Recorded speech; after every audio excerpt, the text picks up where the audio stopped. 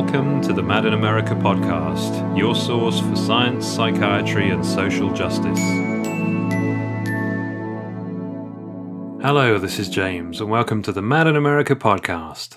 This week, in a new approach for us, Mad in America's news editor Justin Carter interviews Professor Michael O'Loughlin. Professor O'Loughlin is a college professor and researcher at Adelphi University on Long Island, New York, and a licensed psychologist and psychoanalyst in private practice. It's a wide-ranging and fascinating discussion which I'm sure you will enjoy hearing. So welcome to the Mad in America podcast. I'm Justin Carter, and I'm a news editor for the Mad in America site.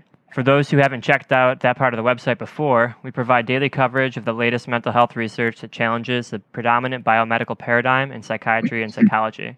Today, I am fortunate to be interviewing Dr. Michael O'Loughlin, a critical psychologist and psychoanalyst who works as a professor and researcher at Adelphi University in Long Island, New York. Dr. O'Loughlin, welcome to the Mad in America podcast. Thank you. I'm delighted to be here talking with you today, Justin. Thank you. To begin, can you tell our listeners a little bit about yourself and what brought you to the fields of critical psychology and psychoanalysis? Sure.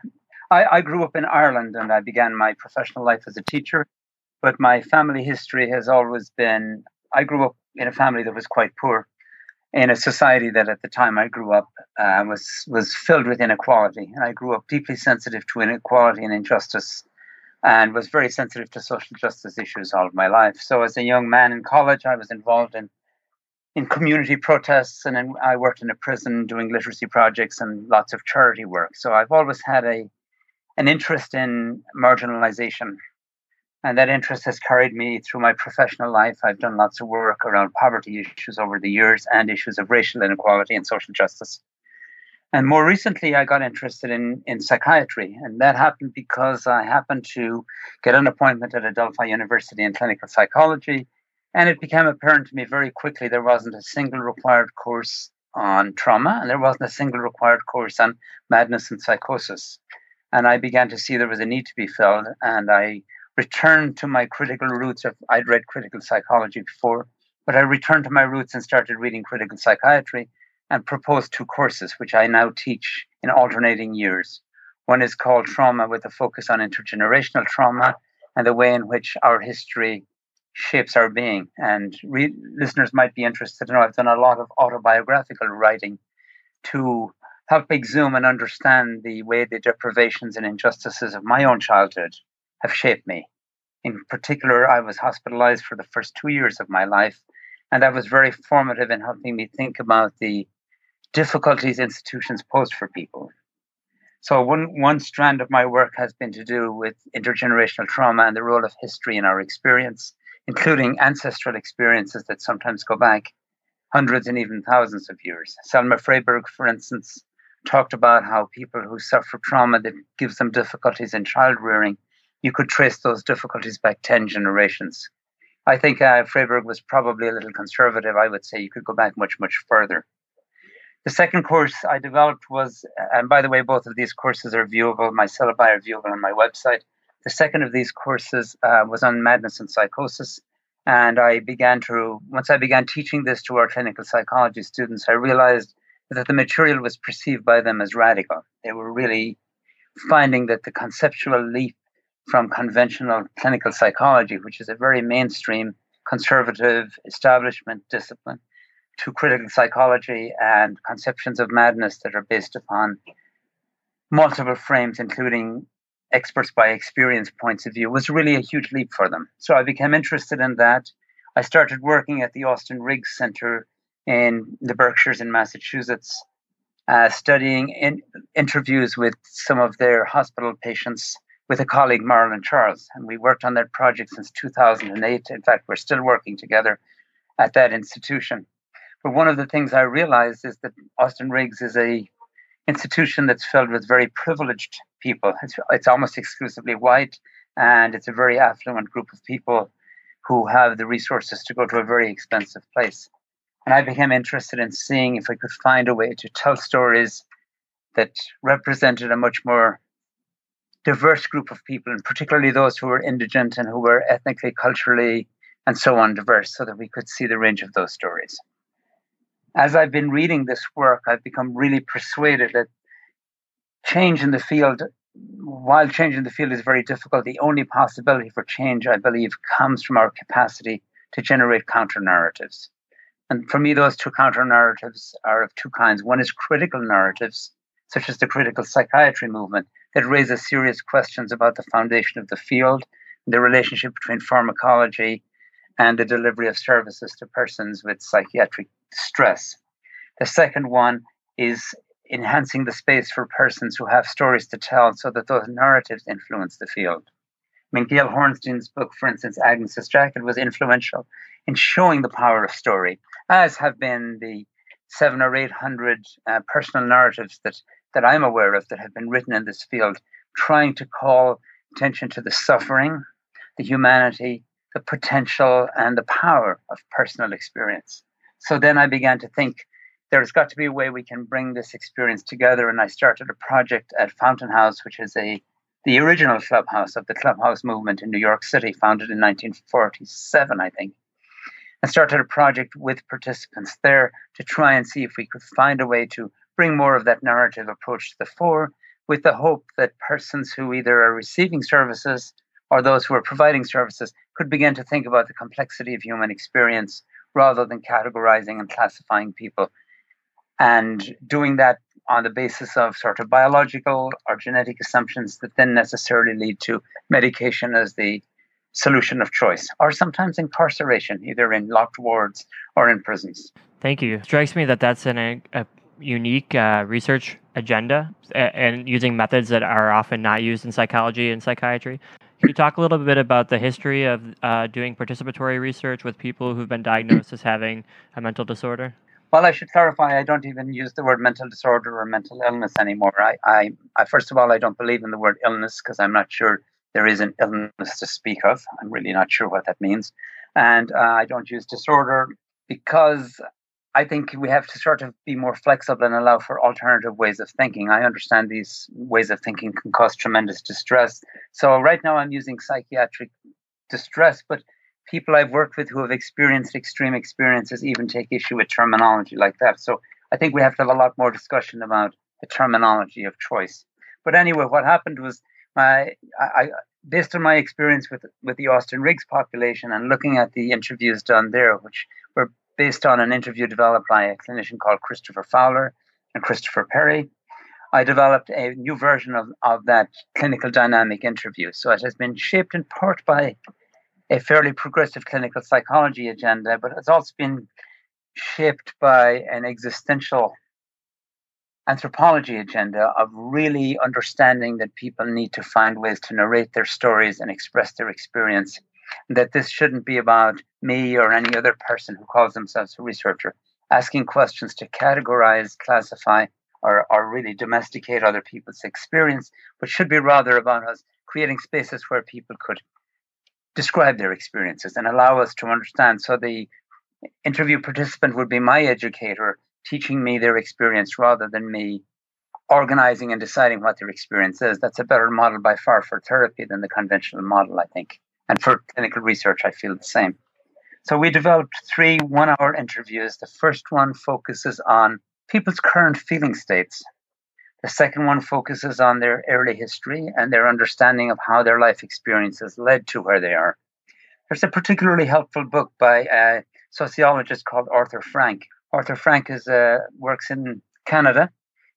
And when he was 38, he had a heart attack. And when he was 39, he suffered a very dangerous cancer, testicle cancer. And he almost died twice. And so he spent an awful lot of time sitting in hospitals, and he began to realize that the experience was profoundly dehumanizing. He has now become an expert on doctor-patient relationship.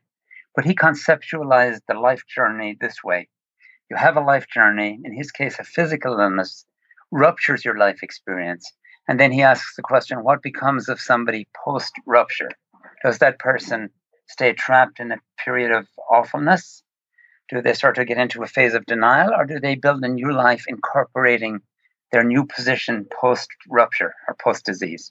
So we've taken that model and we've transferred it. We've taken that model and we've transferred it to psychiatric experience. And we pose the question, what is your life experience prior to this breakdown? And what was the experience of the breakdown? And what is your life experience post-breakdown?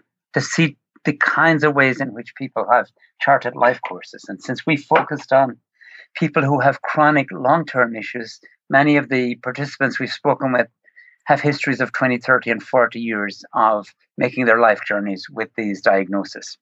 We're also interested in the critical psychology questions of how people interact with institutions, diagnostic systems, pharmacological systems, hospital and partial hospital programs, psychiatrists and therapy systems, to see the ways in which they perceive those as being facilitative or helpful, and the ways in which they believe those experiences might impede their recovery. And unfortunately, we find many, many people in the Hearing Voices movement and in the psychiatric survivor movement who feel that their journeys were impeded by their interactions with the system rather than facilitated.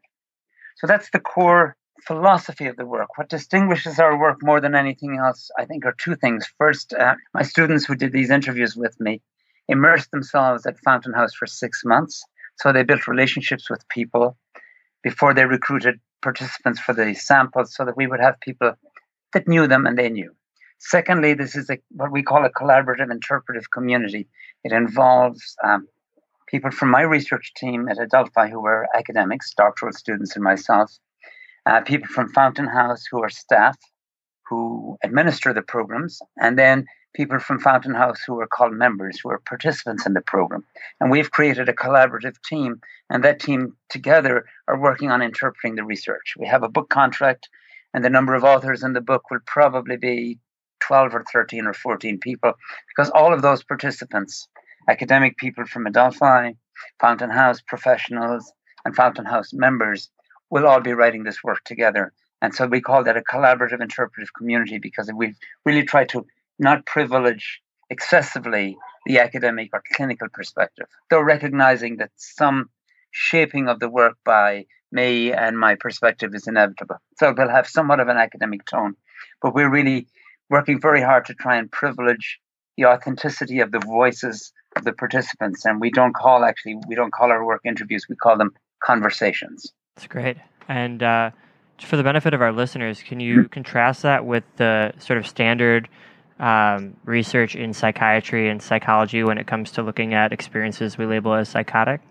Sure. Well, to give you some perspective, I work in an academic department with about 30 professors in our doctoral program, and we have 3 people who do qualitative research out of 30. So we're right down to 10% already. So if a prospective doctoral student came to our institution, there's not many options. The vast majority of people here do positivistic traditional research. I was in a meeting with 4 colleagues yesterday, and one of them said, well, when you see how people support Trump, psychology is a very left-wing discipline because we're really very progressive. And I said, actually, I think the opposite. I think psychology is a very reactionary field and that we're very conservative. I resigned from APA many years back because of their history of racism, and then they got involved in supporting psychologists who worked at Guantanamo Bay to devise torture. So psychology has a very poor history of liberatory, unless you look to places like critical psychology and community psychology.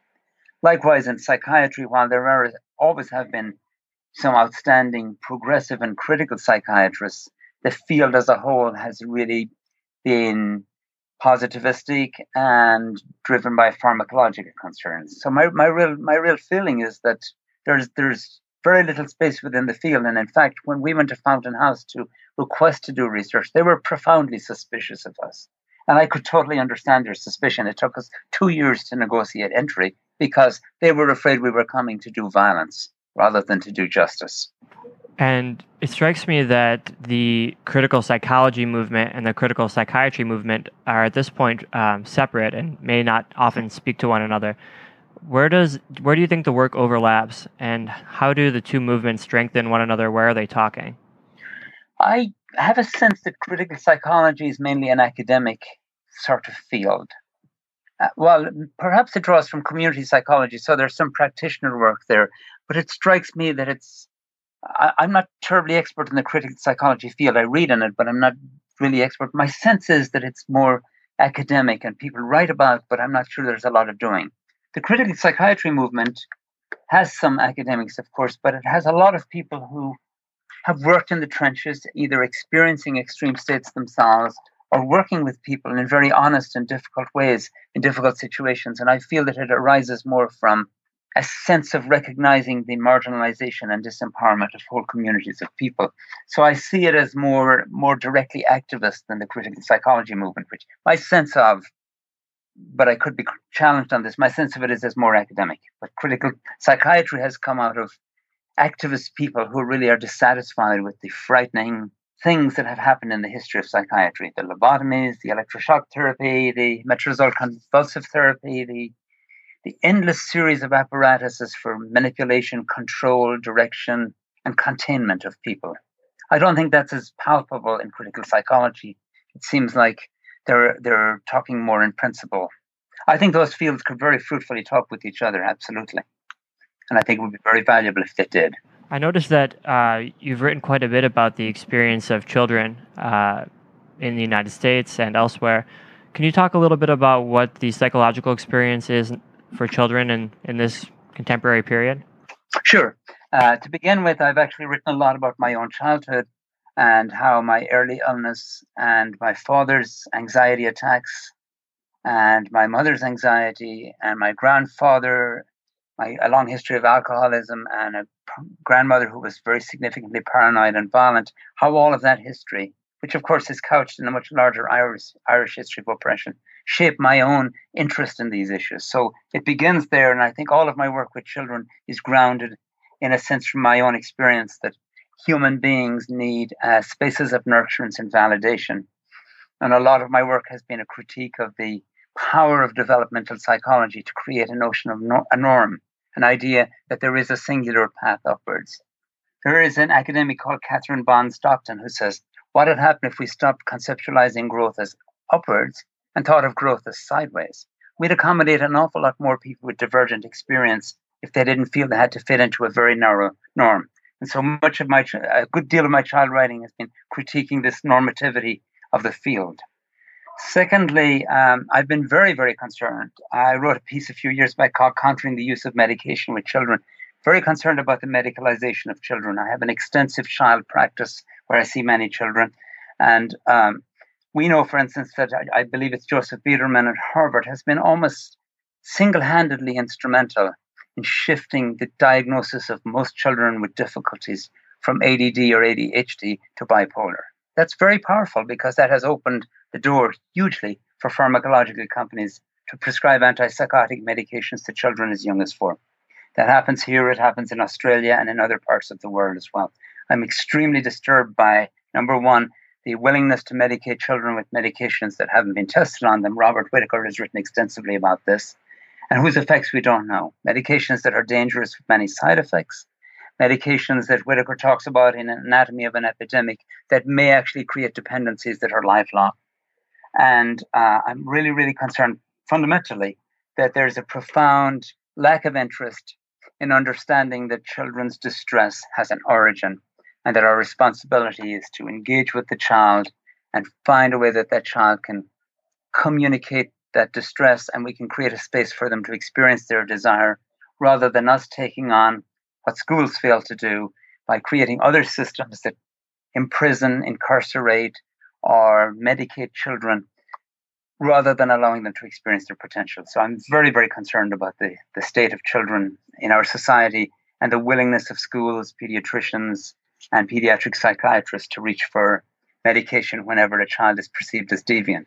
We define normality in a way that makes it very difficult for children who don't fit that norm, either because they're too creative to fit within a really rigid school system in which, for instance, now even kindergartners are filling out paper worksheets all day, or in which the things they bring in with them from their family life, their home life, the inheritances of their parents from their own histories suddenly become things that school has no space for. There's no room for a child in school. There's only room for a student. And I have a real difficulty with a societal system that refuses a place for the child psyche.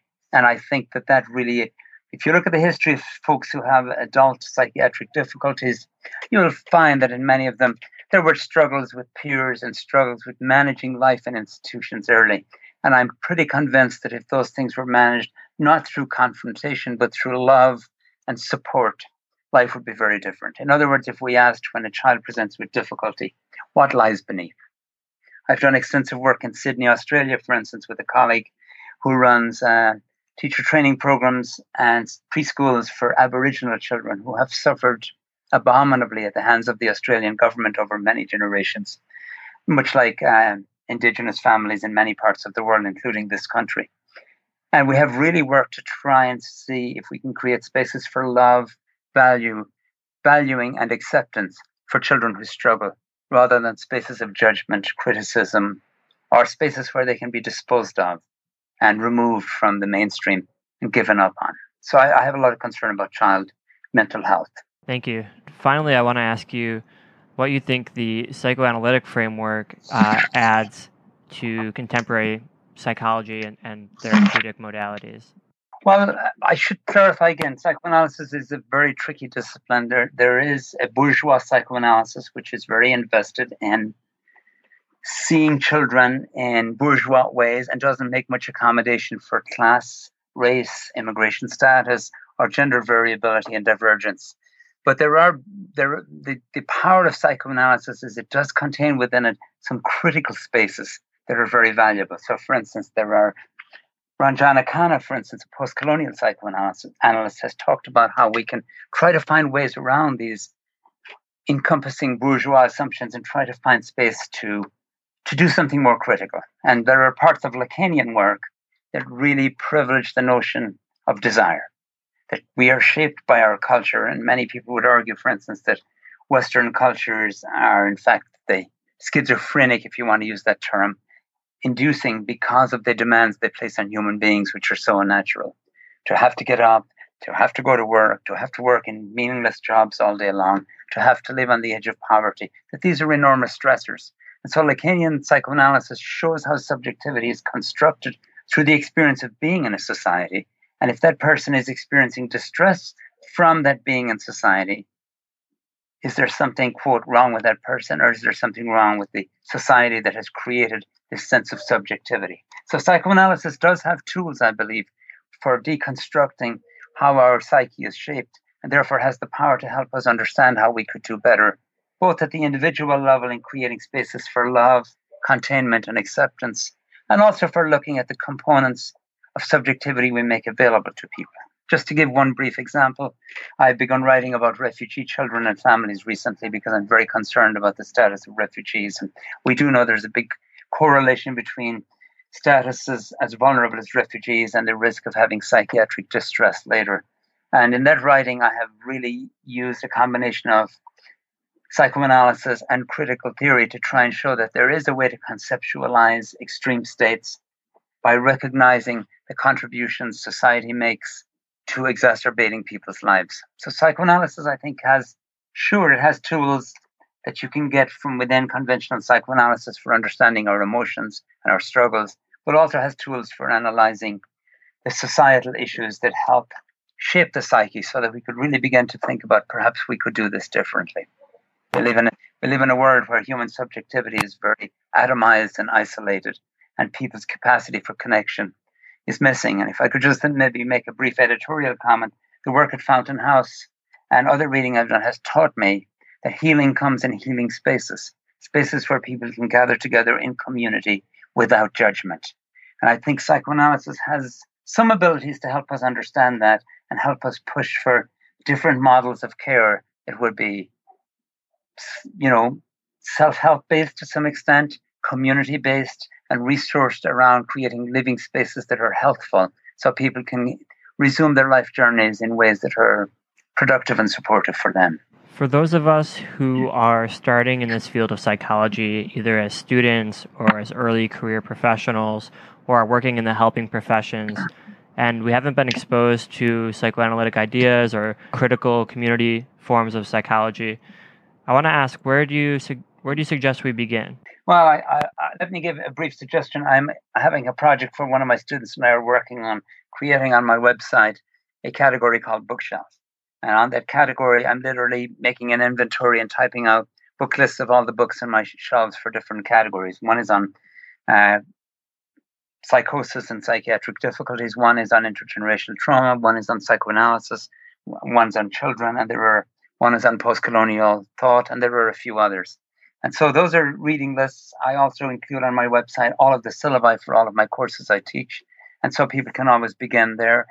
I mean, I have found that if I were beginning, I think I'd want to begin with experts by experience and with personal narrative, because I find that work very persuasive at making the case for why we need to be, at a minimum, humanistic, caring, and loving, and then move on from that into the critical spaces where we begin to try to reimagine. I edited a book some years ago called Imagining Children Otherwise. I think we need to imagine lives otherwise. And this means pushing against the tide of a society that's neoliberal, where everything is quantified, everything is valued, and everything is billed based upon economic considerations rather than on human considerations. So pushing back against that tide is very difficult. And I recently wrote a review of a book on the British National Health Service that really raises serious questions about what's happening in Britain. One doctor in that book talks about how physicians now get a maximum of 10 minutes per patient. And if a patient comes, you're only allowed to discuss one complaint. And if they have two, they have to come back another day to discuss the second complaint. It also means that therapies that involve talk are being eliminated and replaced by therapies of checking off boxes of symptoms.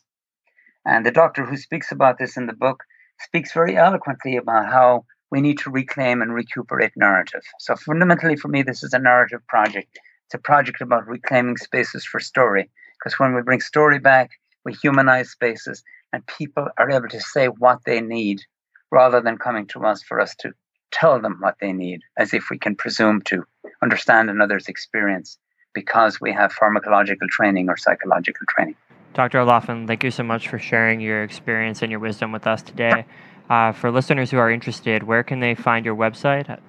My website is my name, michaeloloughlinphd.com. Thank you very much. It was my pleasure. Nice talking with you, Justin. Bye-bye. I just wanted to take a moment to thank both Justin and Michael for such an interesting discussion. Mad in America News and Updates.